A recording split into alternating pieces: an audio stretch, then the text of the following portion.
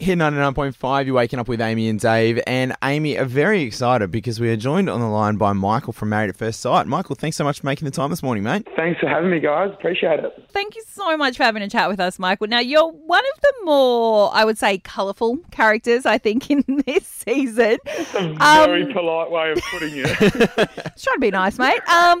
Where are you now after the show? Because rumour has it that you've moved on and you're now dating someone else. I mean, you guys don't have to be the world's best Cluedo player to figure out that Stacey and I may not have worked out post-experiment or during the experiment. No. So I'm not going to insult your intelligence by throwing you down that path. However, I can admit one thing. I have moved on. I'm really happy, happiest I've ever been, and it's absolutely amazing. And can we just get a name attached to that one, please, mate? No?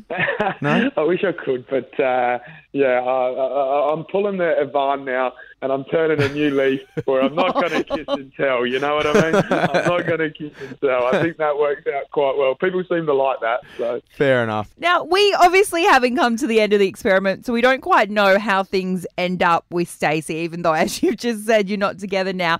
Are you still in contact with her? Yeah, Stacey and I are in contact very regularly, often send me carrier pigeons that seem to be getting lost. They tend to. I don't think Stacey and I are in contact whatsoever. I'm pretty sure last I heard I was blocked on all accounts. So wow. Yeah, I mean, I wish her the best though. Happy days.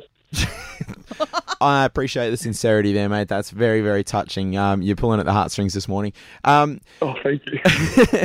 Mate. You're the world's smallest violin player.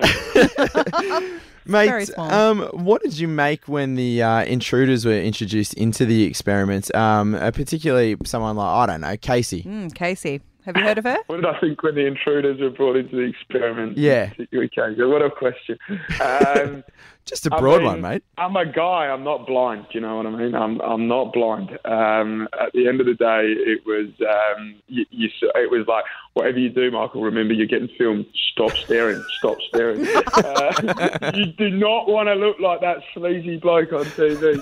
But no, I mean, 100%. She's gorgeous. I don't think anyone can take that away from her. I think you agree with me. Yeah, I'd find it hard to argue, I'll be honest. Michael, I want to know, because you've obviously been quite integral to a lot of conversations at the dinner party. How much of an involvement did the producers have in you meddling in other people's affairs? This is a question I'm getting quite a lot now. Absolutely zero. There was a stage where the producers actually told me to tone it down.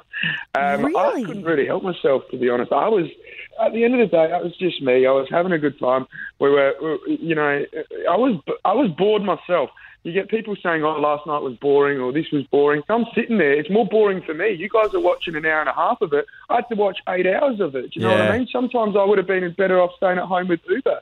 But I was like, no, if I've got to go to this thing, we're just going to mess around with it and we're just going to have some fun. No, that's awesome, man. I think it's awesome seeing someone's got a kind of taking it for what it is, you know what I mean? Yeah. Like a bit more self-awareness. So it's made for pretty good TV. I certainly won't complain.